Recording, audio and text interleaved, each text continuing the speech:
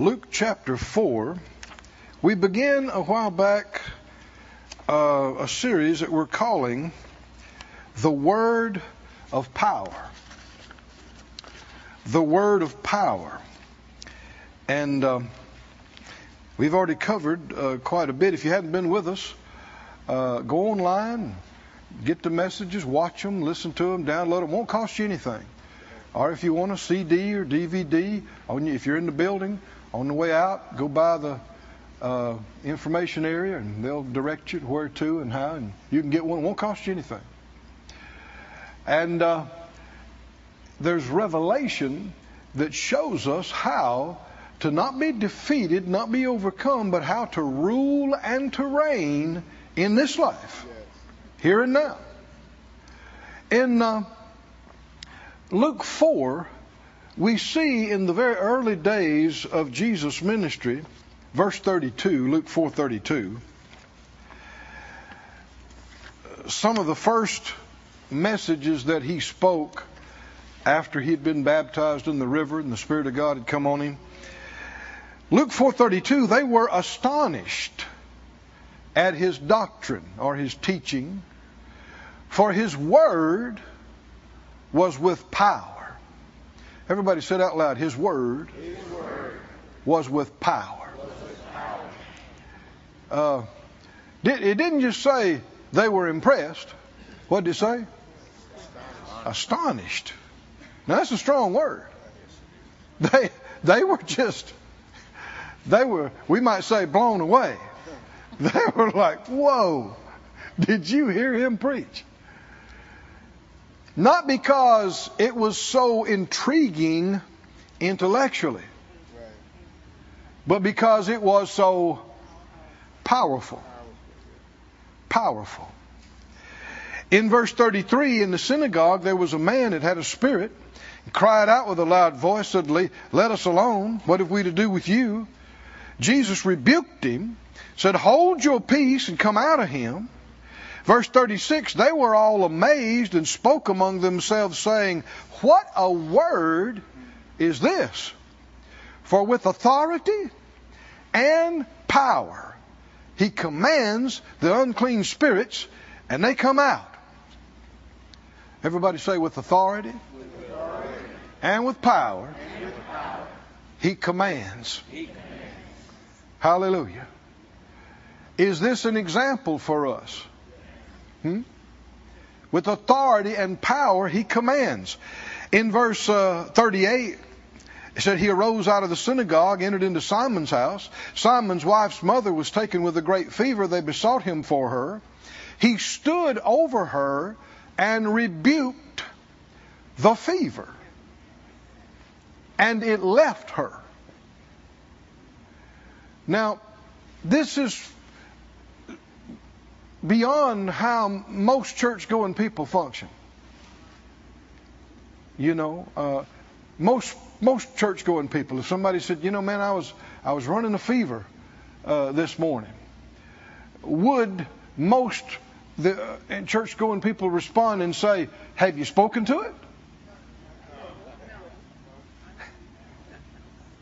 But this should be a question that we ask ourselves and our loved ones and others that we're dealing with in case after case after case. I know some years ago, my dad, who's in heaven now, but he had a massive heart attack. And he actually was dying. He said he stepped out the back door of his house into the garage, and he said, man, his heart just felt like it ripped apart. And he said he was leaving his body, and he knew it. And he said he knew the Lord, and he said he asked the Lord, "Lord, is it time for me to go?" He said the Lord said, "No." Do you know you can go early? You can. You can go way early. And so, with just hearing that word "no," he starts fighting. He started fighting to live, and he came back. And I think Mom found him, and they got him to the doctor. But the doctor said, this one of the best heart specialist in his state said, they still didn't know if he'd live because it was so terrible that, his kidneys had shut down and this had shut down and that had shut down. Well, I reckon he died, So anyway, I went to see him. This is several years ago. And the Lord dealt with me, start speaking to things. Now, see, you can just panic and you start, please God, help my dad. Please God, help my dad. But that's not what He told us to do. He didn't say, if you'll beg a lot and beg real strong, you'll see miracles.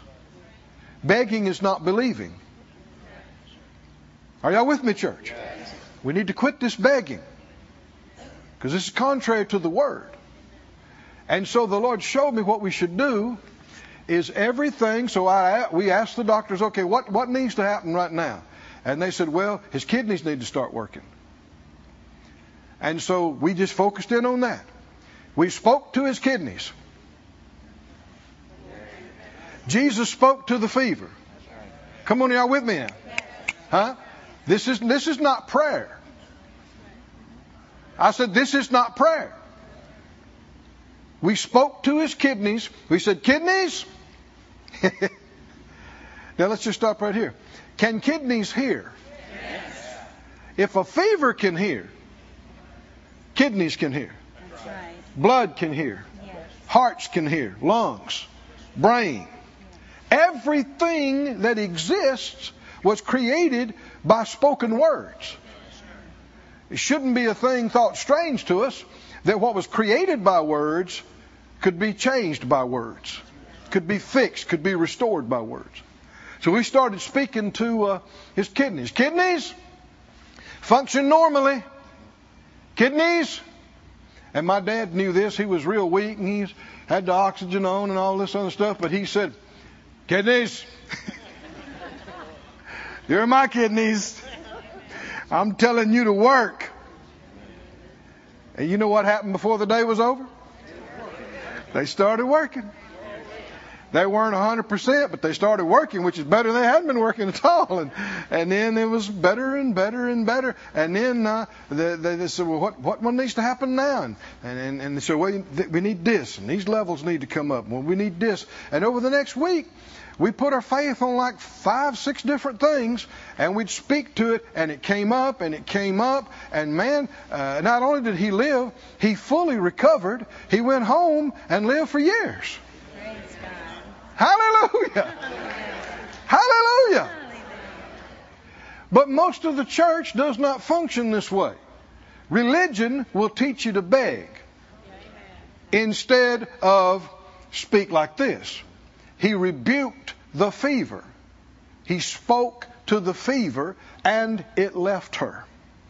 Go with me, if you would, to John, Gospel account of John, and the 6th chapter, John 6.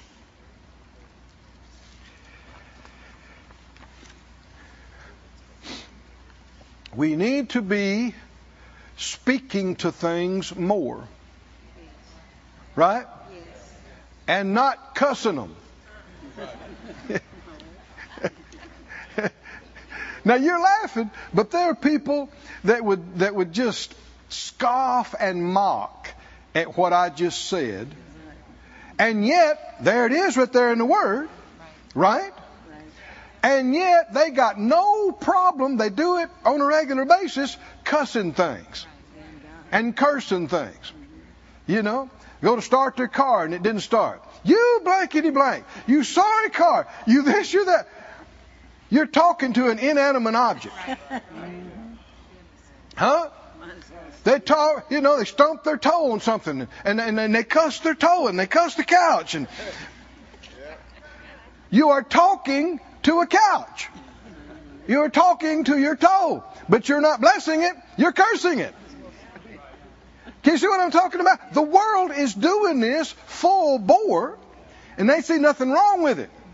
Unless you're going to talk to it positively. Now you're crazy. Come on, can you see that? You can cuss it, that's fine.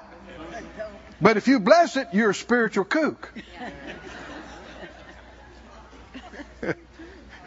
That's because of the influence, the evil influence of the evil one, the god of this world, has people all twisted up in their thinking, twisted, turned, the opposite way. No, the Lord told us to speak to things by His authority, in faith, speak life into it, speak healing into it, things that ought not be, to rebuke them and command them to leave. I'm going to follow His example. How about you? Yes. Folks can say what they want to, and they can be talking while I'm enjoying the results. Amen. Say it out loud. I'm going to follow in the Master's footsteps. I'm going to follow His example. I'm going to use my words to change things. Hallelujah. Hallelujah. Thank you, Lord. Look in John 6:63. John 6:63, Jesus said this. He said, "It is the Spirit that quickens." Now, the word quicken could also be translated makes full of life, full of energy and full of life. It's the opposite of killing something. To quicken something is to make it alive, or make it more alive. And He said the Spirit quickens.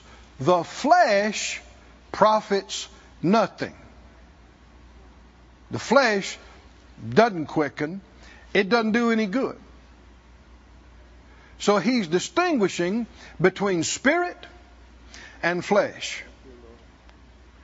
And the next thing He says, the words that I speak to you, they're what? Spirit as opposed to what? Flesh. And they are life as opposed to nothing or death. So here we can see that there are spirit words and there must be flesh words. Spirit words and flesh words. Words that quicken and words that do nothing.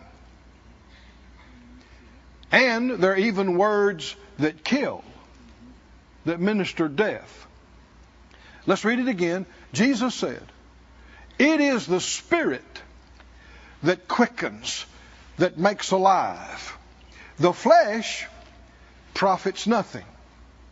The words that I speak to you," and why would He say it like that? Because a whole lot of words that people speak are not spirit words. In fact, the Bible talks about vain words.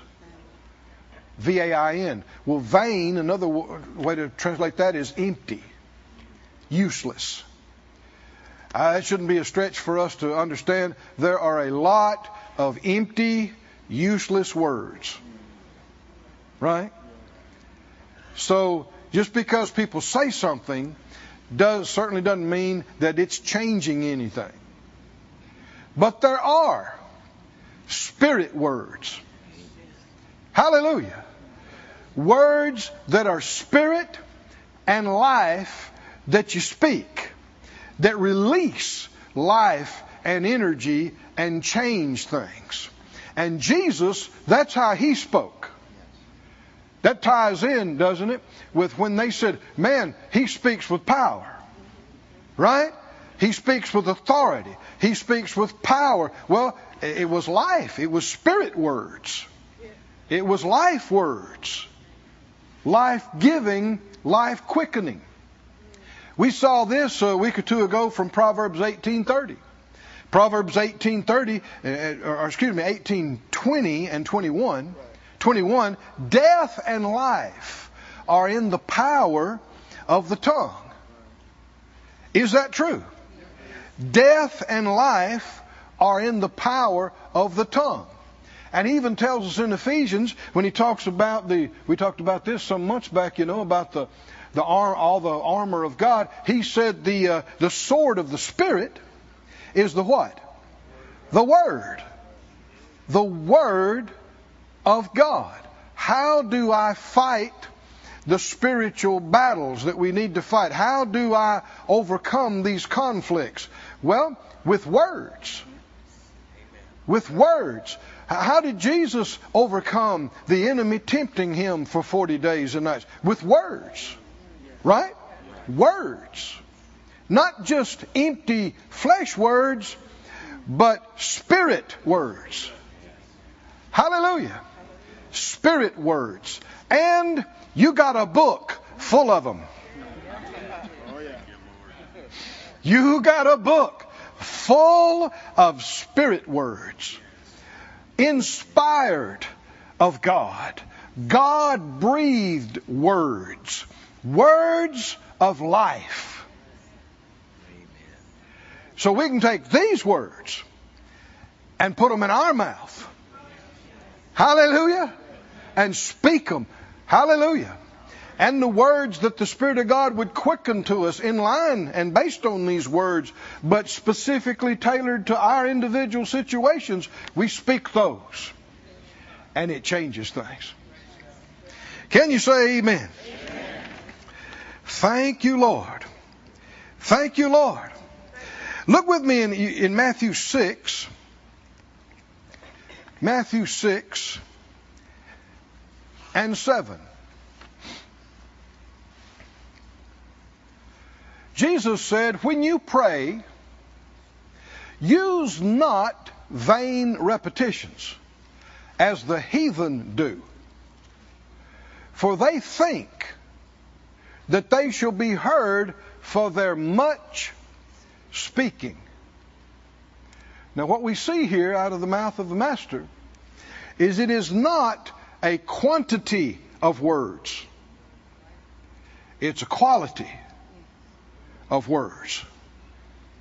It's not about confessing it 1,000 times. And you got to watch about just looping mindlessly. Because this is how people do in false religions. They chant. I said they chant. And they recite the same thing over and over. And the Lord told us specifically not to do that. Didn't He? Don't do that. Don't chant. Don't repeat. They think they'll be heard because of what? Because they said it so much that there's this magic number. When I say it the 925th time, boom, something's going to happen. And that is not true. And they can be the what kind of repetitions? There's that word again. Vain means empty, useless. So you're saying it, but you're not putting anything into it. You're just being religious. Say it out loud. No vain repetitions. No vain repetitions. Verse 8, He said, don't be like them. Don't be like the heathen. Don't be like other religions. Do not be like them, for your Father knows what things you have need of before you ask Him. That's right. Hallelujah. And so when we come to Him, we need to remember who we're talking to. Right? I mean, you wouldn't come into the office of the president of a country or the king or prime minister of a country. You wouldn't come in there and fall over the desk and go, oh, king, oh, president, oh, king, oh, president. And he says, what? What? Oh, president, oh, president, oh, president, oh. Wouldn't that be an example of vain repetitions? You just keep saying the same thing over and over and over, thinking you're religious. He knew you were coming before you showed up. He knew what was going on before you did. Yes. Is that right? Yes. Nothing you say to Him is informing Him of something He didn't know. Now, He still wants you to talk to Him. Right? But he doesn't want you to treat him like he can't hear.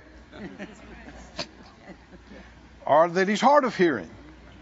Or that he can't remember. He's smarter than you. A lot. Yes. Come on, you with me or not? So you, how many understand? When yes, you can come boldly before the throne of grace, but remind yourself of where you are and who you're talking to. Right? Remind yourself. You express love. You express respect, and you look to choose the right words and to speak circumspectly and appropriately and with proper intent. And from one of the biggest things about the Lord, He tolerates no falseness. If you're playing games, He won't even hear you. If you're not being genuine, He won't even hear it. Now, you may be able to fool other people, but you can't fool Him. You must be sincere. We're reading here in John. Also in John, he talks about He seeks those that will worship Him in spirit and in truth. But when you come before Him completely genuine, completely real, sincere, and your heart's right, He knows that too. I said He knows that too. And He'll hear that. And He'll receive that. And He'll respond to you. If you'll listen, He'll commune with you. I'm not talking about an audible voice. Could do it that way, but usually doesn't. But He'll commune with you in a way that you'll know things in your heart that'll come up and illuminate your mind from Him. He'll tell you that He loves you. He'll tell you that if you do something He tells you to do, He'll tell you that He's pleased with you. He will. He will encourage you. He'll strengthen you. His words are life. They're spirit. He is spirit. His words are spirit. His words are spirit and life. And what He wants is for you and I to abide and live in Him so that we get full of His spirit and life words. And His words live in us, and we begin to speak those spirit and life words to other people. And He can actually encourage other people and help other people and express love and all kind of good things through us. That His words of spirit and life have come to us, but now they're also coming through us. Can you say amen?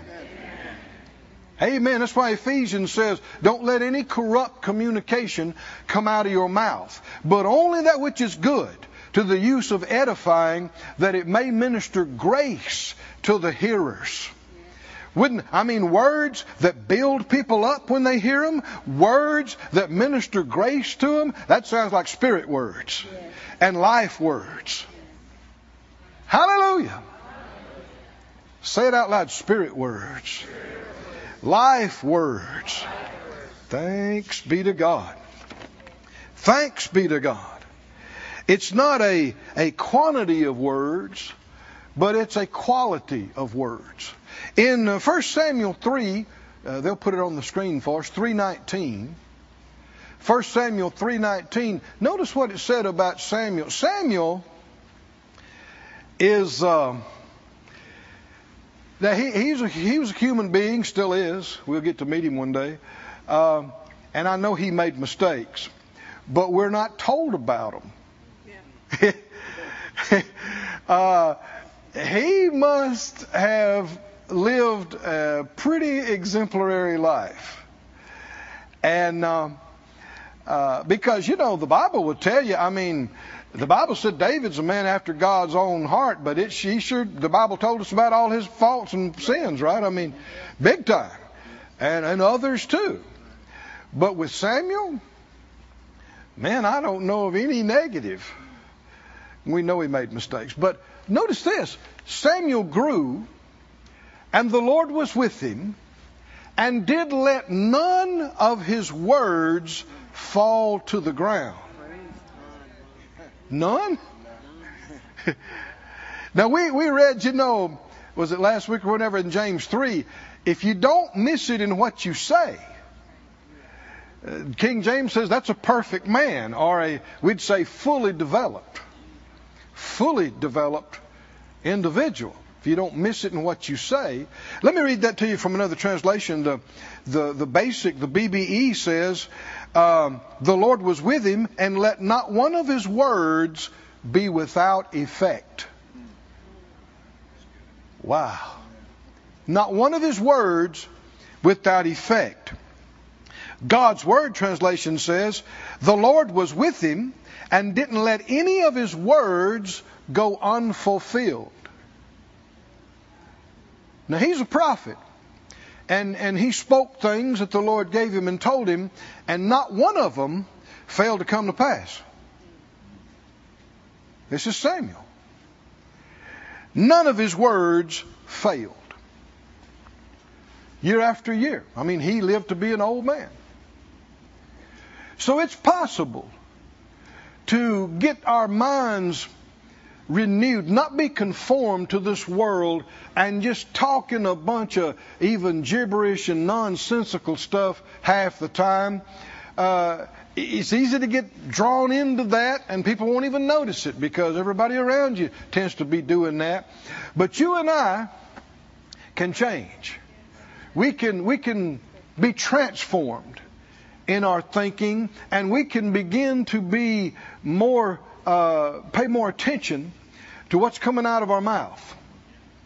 And if we'll do this, what'll happen is we'll stop just speaking all flesh words and empty words, and we'll begin to speak spirit words and life words and words of healing and words that build up and words that enlighten and words that deliver and loose. Hallelujah. You interested in this? Yes. The Lord directed me some years ago about praying and saying that if I would be more selective, then I would become more effective. If I'd become more selective about what I prayed, then my prayers would become more effective. You're not supposed to pray, and sometimes it happens and sometimes it doesn't. You're not supposed to make confessions and have about a 65% success rate. It's not supposed to be like that. And in fact, if you pray and it doesn't happen, and you pray and it doesn't happen, it hurts your faith.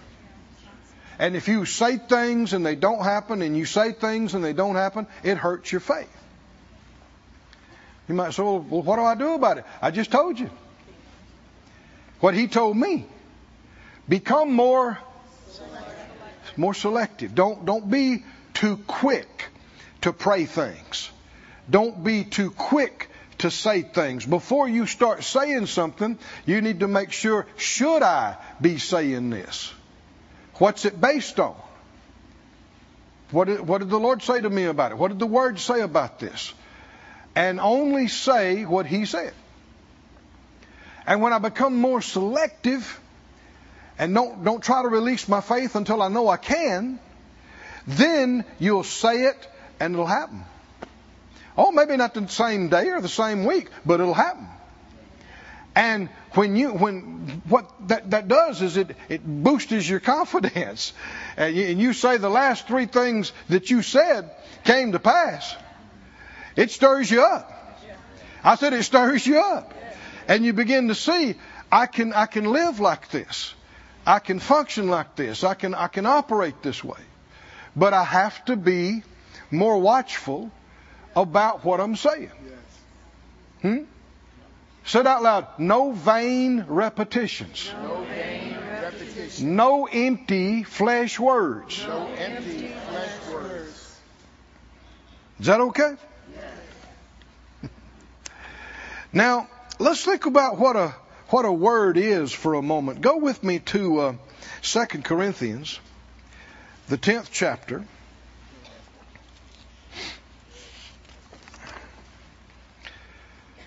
2 Corinthians 10.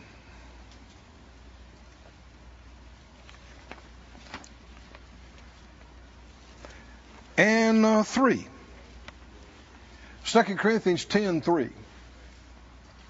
He said, though we walk in the flesh, we do not war after the flesh.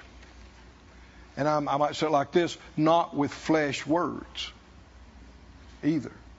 For the weapons of our warfare are not carnal. Now that's the same word for flesh. They're not flesh weapons. What kind of weapons are they? Spirit, not flesh.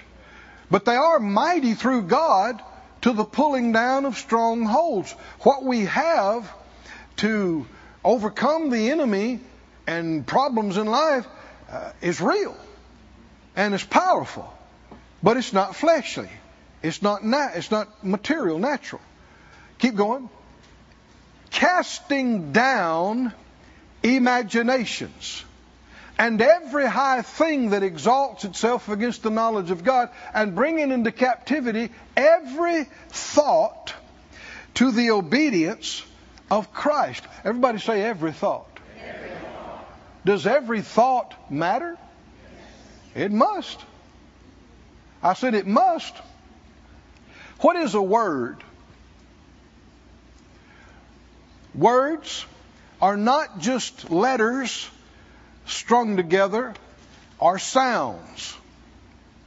Words are meaningless unless they convey thoughts. Thoughts. So words are thought vehicles. Words are ways of expressing thoughts and actually releasing thoughts. Thoughts are not nothing. Thoughts are some of the biggest things in the universe. This building you're sitting in, before it was a building, it was a thought. Is that right? The car you came over in, before it was a car, it was before there was a factory, or before there was, any of the things that go with that, there was a thought to make a car. And then there was a thought to make a certain kind of car. If there'd never been a thought, there'd never been a car. And if God had had a thought, there'd never been a you, or a me, or an earth. And so God's words contain God's thoughts. And they are precious. Say it out loud, God's thoughts. God's thoughts are precious. Oh, are they? And that's why the big deal is not what language you speak. There are all kinds of languages. But the thoughts are the same. You're just using a different vehicle to express it, to communicate it. Look with me, if you would, in the book of Psalms. Turn over there, please.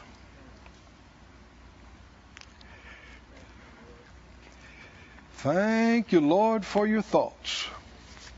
Say it out loud. Thank you, Lord, for your precious thoughts. In Psalm 40,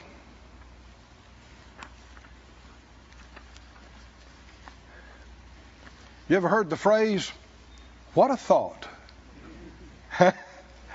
Yeah, that certainly describes God's thoughts. What a thought.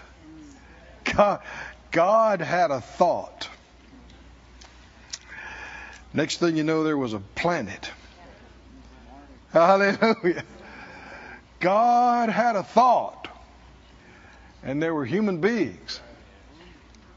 Whew. Somebody say God had a thought.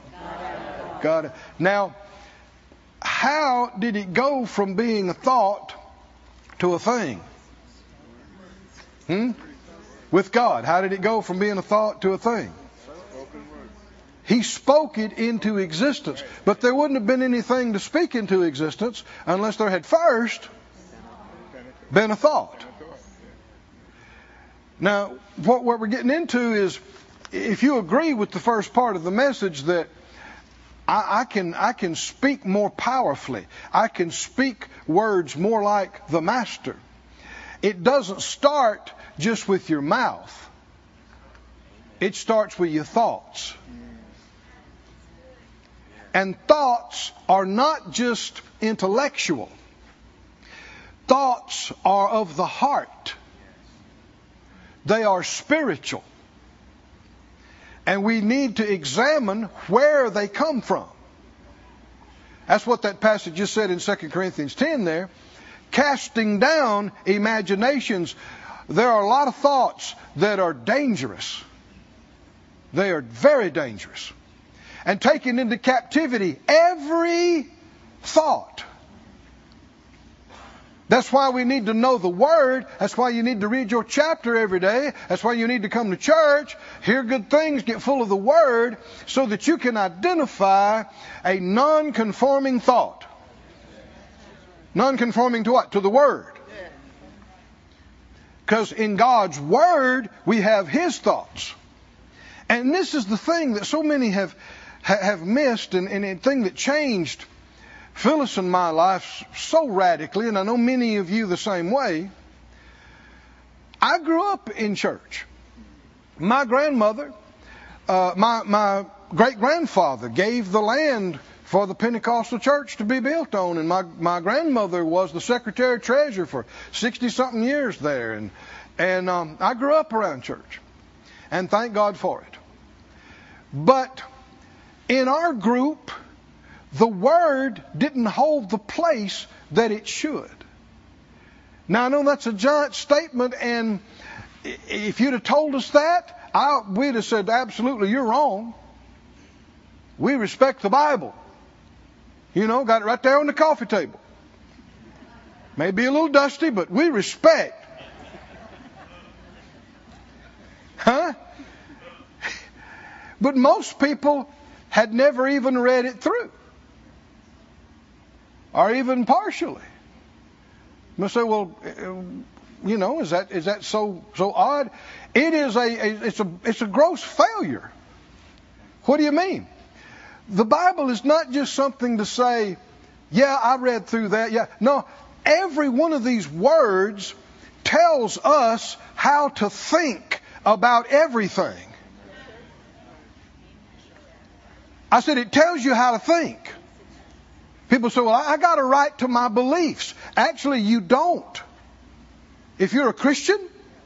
Now, if you're not going to be a Christian, sure, you believe anything you want to. And be lost. But if you're going to be a Christian, you're supposed to submit yourself to the Lordship of Jesus and believe what He told you to believe. Not make up stuff as you go. And so in order to do what I'm talking about, you have to feed on this daily, regularly, and every time something comes up, instead of saying, well, I know what I think about that. No, you need to let God tell you what you think about that. That's right. And let Him tell you how to think about that. And His thoughts and His ways are in all these accounts of David and Goliath and the Hebrew children in the fiery furnace and all these things. These are not just nifty Bible stories. This is how to think, how to see things, how to respond, how to talk, how to live. And we're supposed to be feeding on His thoughts all the time. Didn't He say you'll meditate in this night and day? Why? Because it tells you how to think, how to see things, how to live, how to talk, how to operate. And that, by and large, the church has not done. They go, maybe on Sunday, maybe once a month, maybe twice a year, and hear a little homily, maybe about social reform and politics and this and that, but the rest of the time they decide on their own beliefs and they decide on what they think and don't realize they're feeding on a lot of ungodly stuff that's feeding wrong thoughts into them all the time. And that's where the spiritual battle is occurring. It's a battle of thoughts, which is why the Scripture said the weapons of our warfare, they're not carnal, but they're mighty through God to the what? Pulling down of strongholds. What kind of strongholds? Casting down imaginations and bringing into captivity every thought. Somebody say every thought. Every thought. Are we supposed to be examining every thought? Yes, we are. Are most people doing it? No, they're not. Which is why they still got so many problems too. And they're still confused about so many things and don't have things settled. We are to love God's thoughts and His words. Love God's thoughts. We are to seek what He thinks and knows about everything. And then go, well, that's what I'm going to think. And that's what I'm going to say. Right? Coming in line with Him. And any thoughts that are contrary to that, we take them captive, we cast them down. Any imaginations that are opposing that, we cast them down. You say, I don't believe that. That's a wrong thought. And I cast it down. Psalm 40, are you there? Psalm 40 verse 5, this is the Amplified. Psalm 40 verse 5 says, many, O Lord, my God, are the wonderful works which you have done, and your thoughts toward us, no one can compare with you. If I should declare and speak of them, they are too many to be numbered. God has some thoughts. Before there was a sun, stars, God had a thought. Is that right? Before there was a solar system, God had thoughts. Hallelujah. Before there was atomic energy, God had thoughts. Before there was plasma, before there was gravity, God had thoughts. And He released those thoughts with His words, and the power manifested.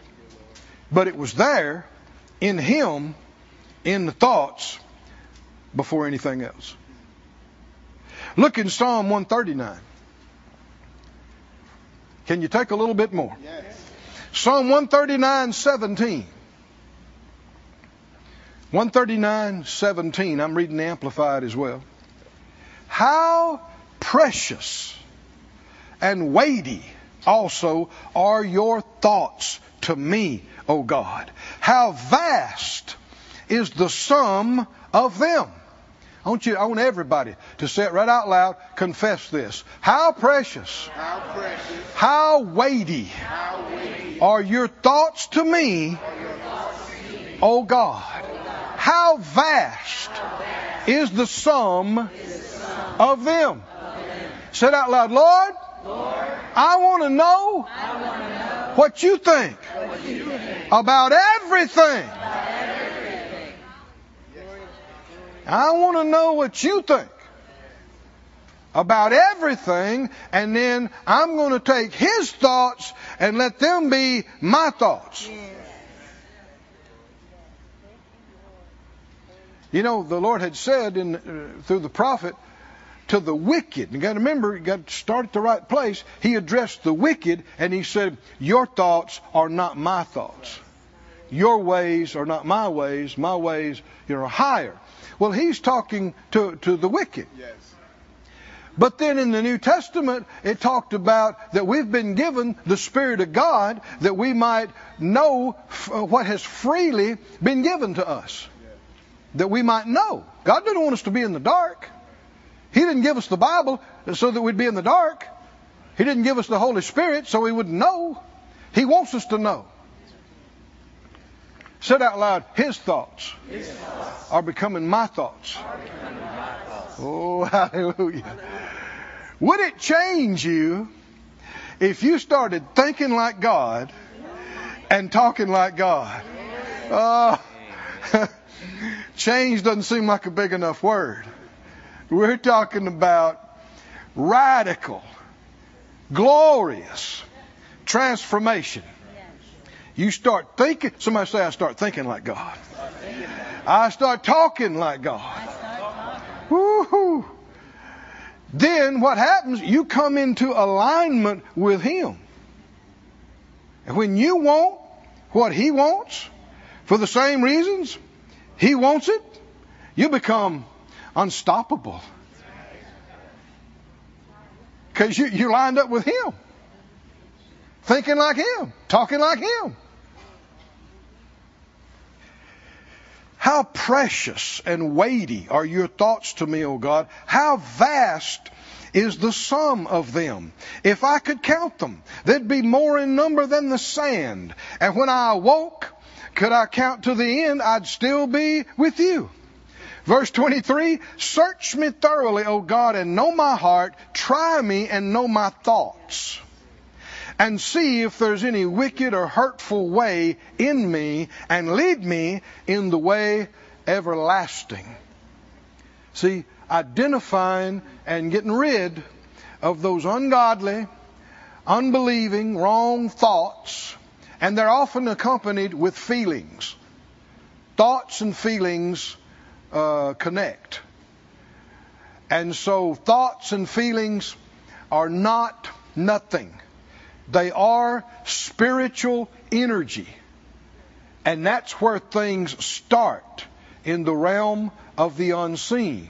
And when you embrace a thought and you continue to think it, and then you start speaking it, then you release the substance of the thought to start taking shape in your life.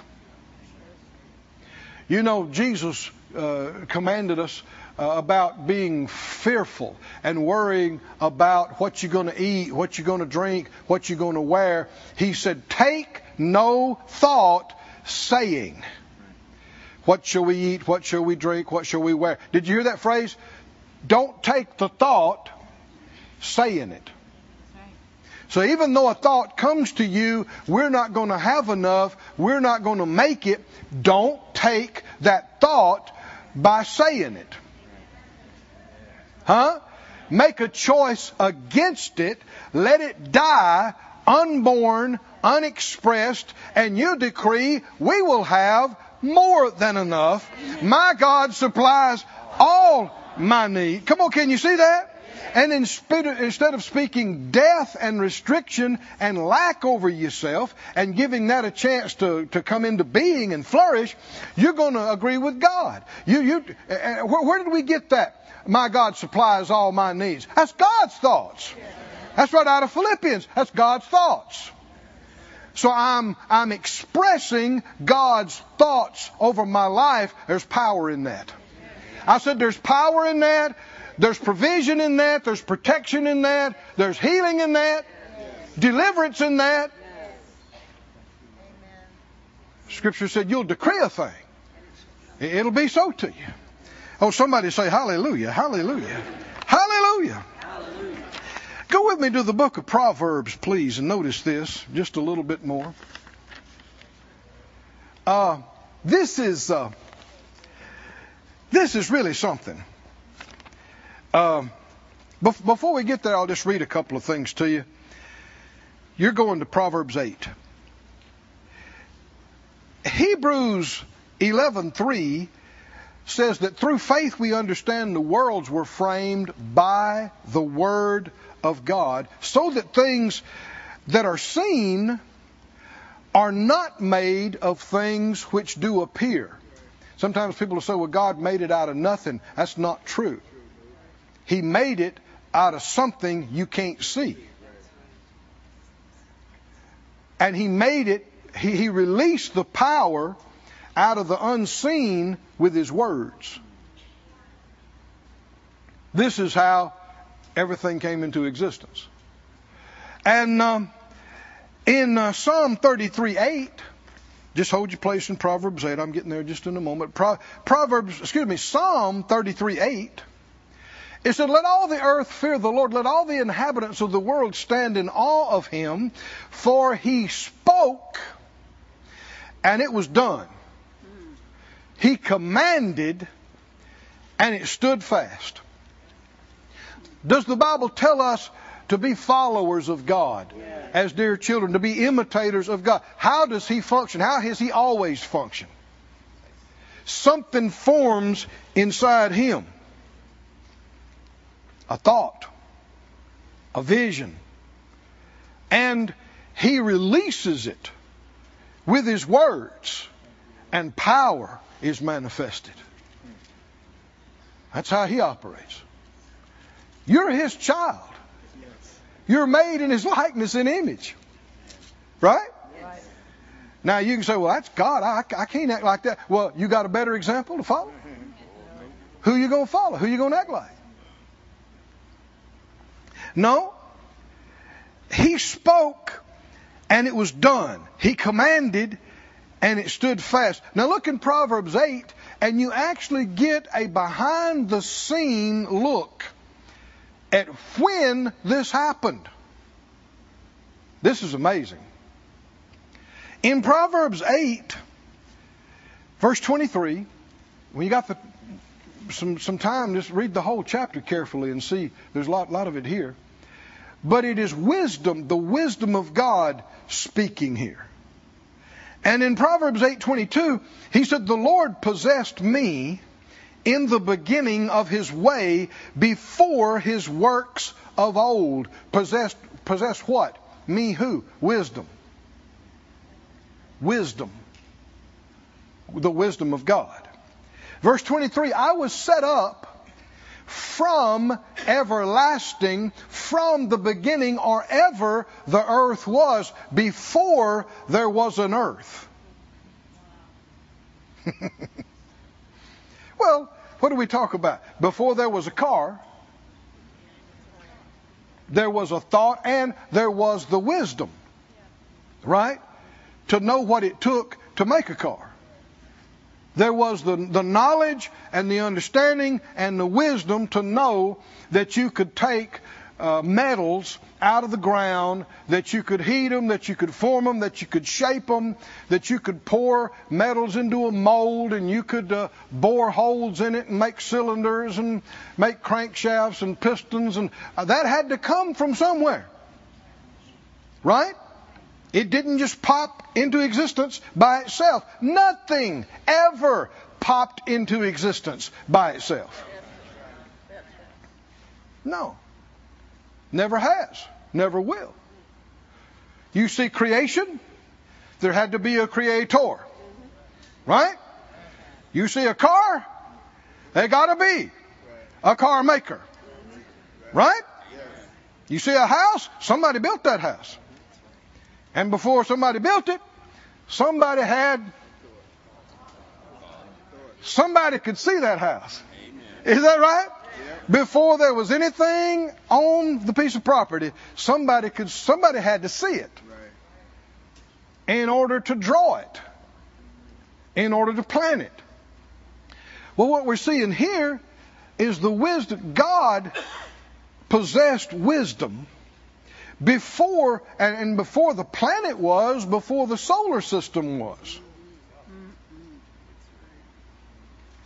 You and I, with this passage, we're getting to rewind. Think about it. At the moment we're reading this, there's no earth. The planet doesn't exist yet. And I reckon the solar system, though, that we're a part of, none of it exists yet. Yet. Verse 24. When there were no depths, I was brought forth. When there were no fountains abounding with water. Before the mountains were settled. There was a time the mountains were brand spanking new and still settling. Before the hills was brought forth, while as yet He had not made the earth, nor the fields, nor the highest part of the dust of the world. When He prepared the heavens, I was there. Wisdom. The wisdom. Well, wisdom is internal. Right? That's what's going on inside you. And one attribute of wisdom is that it sees the outcome. different from knowledge is knowing something, aware of something. Wisdom is the ability to use knowledge and understanding to accomplish the desired outcome. Wisdom can see if I do this, this, and this, it will result in that. Wisdom is if we go this direction, we will wind up here. The more you learn about it, the more you desire God's wisdom. Right? And good news, in James, he said, if you lack wisdom, just ask for some. Oh, come on, are y'all awake, church? Huh? What a deal. You don't even have to pay for it. Just ask for it. Come on, do it right now. Say, Father, I'm asking for some more wisdom. Some of your amazing wisdom. I ask for it in Jesus' name. And he said, if you won't doubt and won't waver about that, just fully expect it. He'll give it to you freely and abundantly, and won't upbraid you about not knowing something. He'll just give you the wisdom, and next thing you know, you won't be fumbling around wondering how to do it anymore. You'll be on a track that's going to get you to the right place and the right thing. Why? God's thoughts. You got God's thoughts on the matter, and you're speaking His words. Woo! Verse 27, when He prepared the heavens, I was there. Had to be. Because the concept had to be inside of God before it existed anywhere else. He said when He set a compass upon the face of the deep, which is why the earth is round instead of some other shape. The wisdom of God.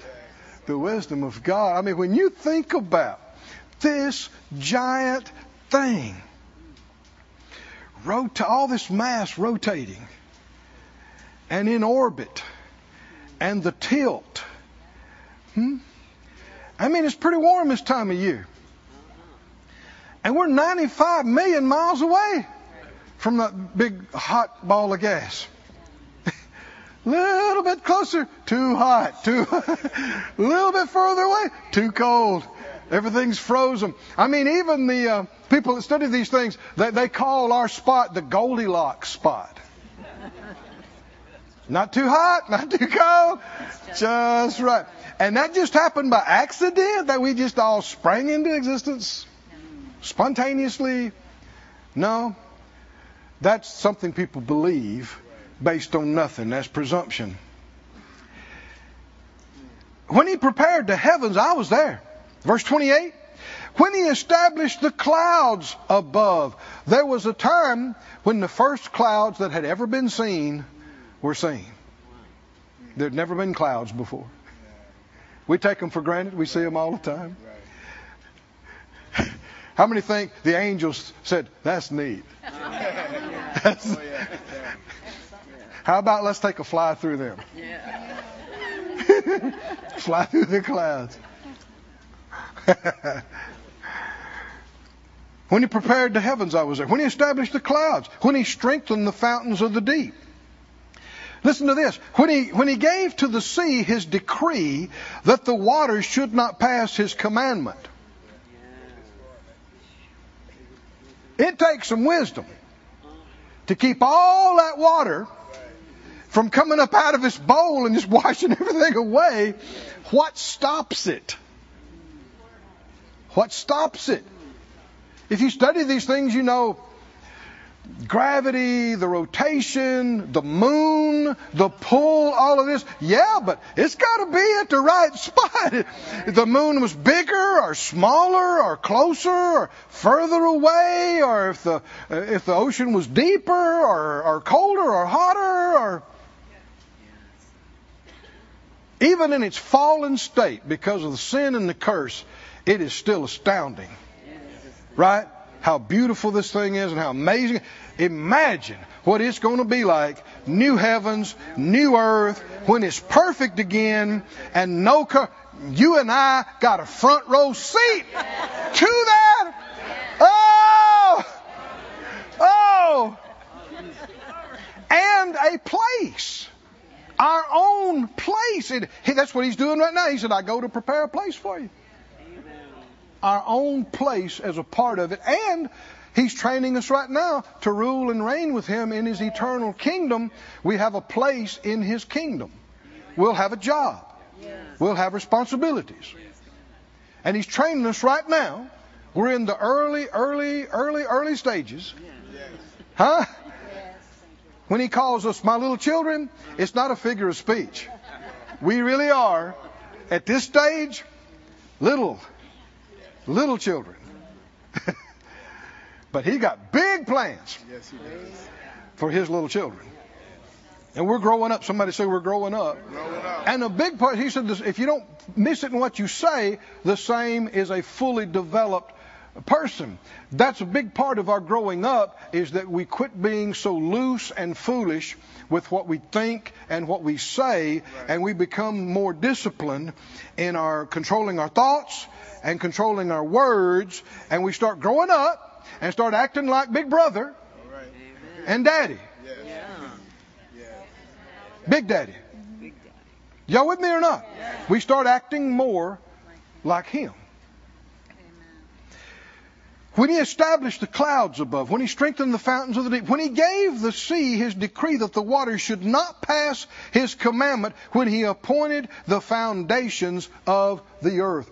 We still, for the most part, don't have a clue what's in the core of this planet. And that is a huge area.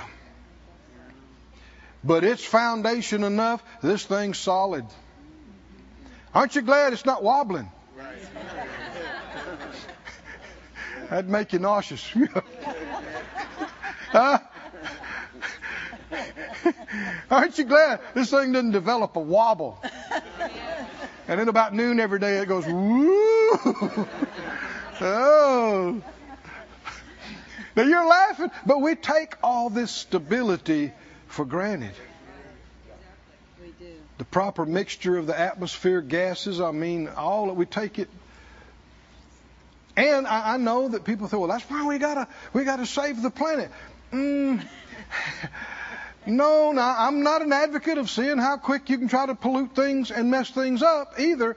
But no, people are not acknowledging the biggest factors in climate change, which is the sun and the normal cycles of the planet. And people they have ulterior motives in a lot of these things. Come on, y'all with me? Yes. And ultimately, this thing is too big for us to control. And it is hubris to think we can control it. And even people that advocate and push things, they'll turn around and tell you they don't think that we can change it or change it quick enough or whatever. No, we have faith first and foremost in the God who made the planet. Even if it needed some tweaks because of mankind abuse, do you think God could do it? Yes. Could God do it? Yes. Oh, come on. Yes. He made it. Yes. He could make any kind of adjustment he wanted to if he needed to, but he doesn't need to. It will function, take care of us until it's no longer needed, and then there will be a new heavens and a new earth. And this is already inside of God. And how's it going to happen? He's going to speak it into existence just like he did this. The truth is, this planet, just like our body which comes from this planet, it has been so altered from sin and the curse that it is not okay like it is.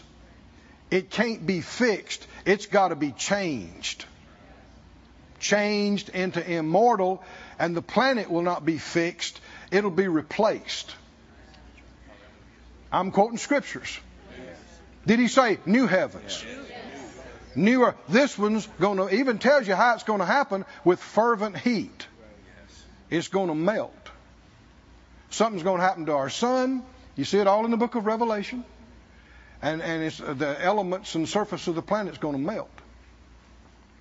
And nobody will be able to stop that and change that. That's too big for us. But it's why you need to be on the right side. You need to be under God and in the family of God, so that when He needs to, He can take you out of here. Is that right? Amen. And He's already got a place for you. And it's going to be so much better than we've ever experienced down here. No more 105-degree days. No more minus 30 days. No more tornadoes. No more hurricanes. No more earthquakes. No more. No more. Because God had a thought. Oh, hallelujah. Somebody say, God had a thought. And then say, what a thought. What a thought. He said, I was by Him as one brought up with Him. I was daily His delight, rejoicing always before Him, rejoicing in the habitable part of His earth, and my delights were with the sons of men. Wisdom is still with us. God's wisdom is still with us. And when we're talking about words, we have to be talking about thoughts, because without a thought, a word is nothing. Stand on your feet if you would.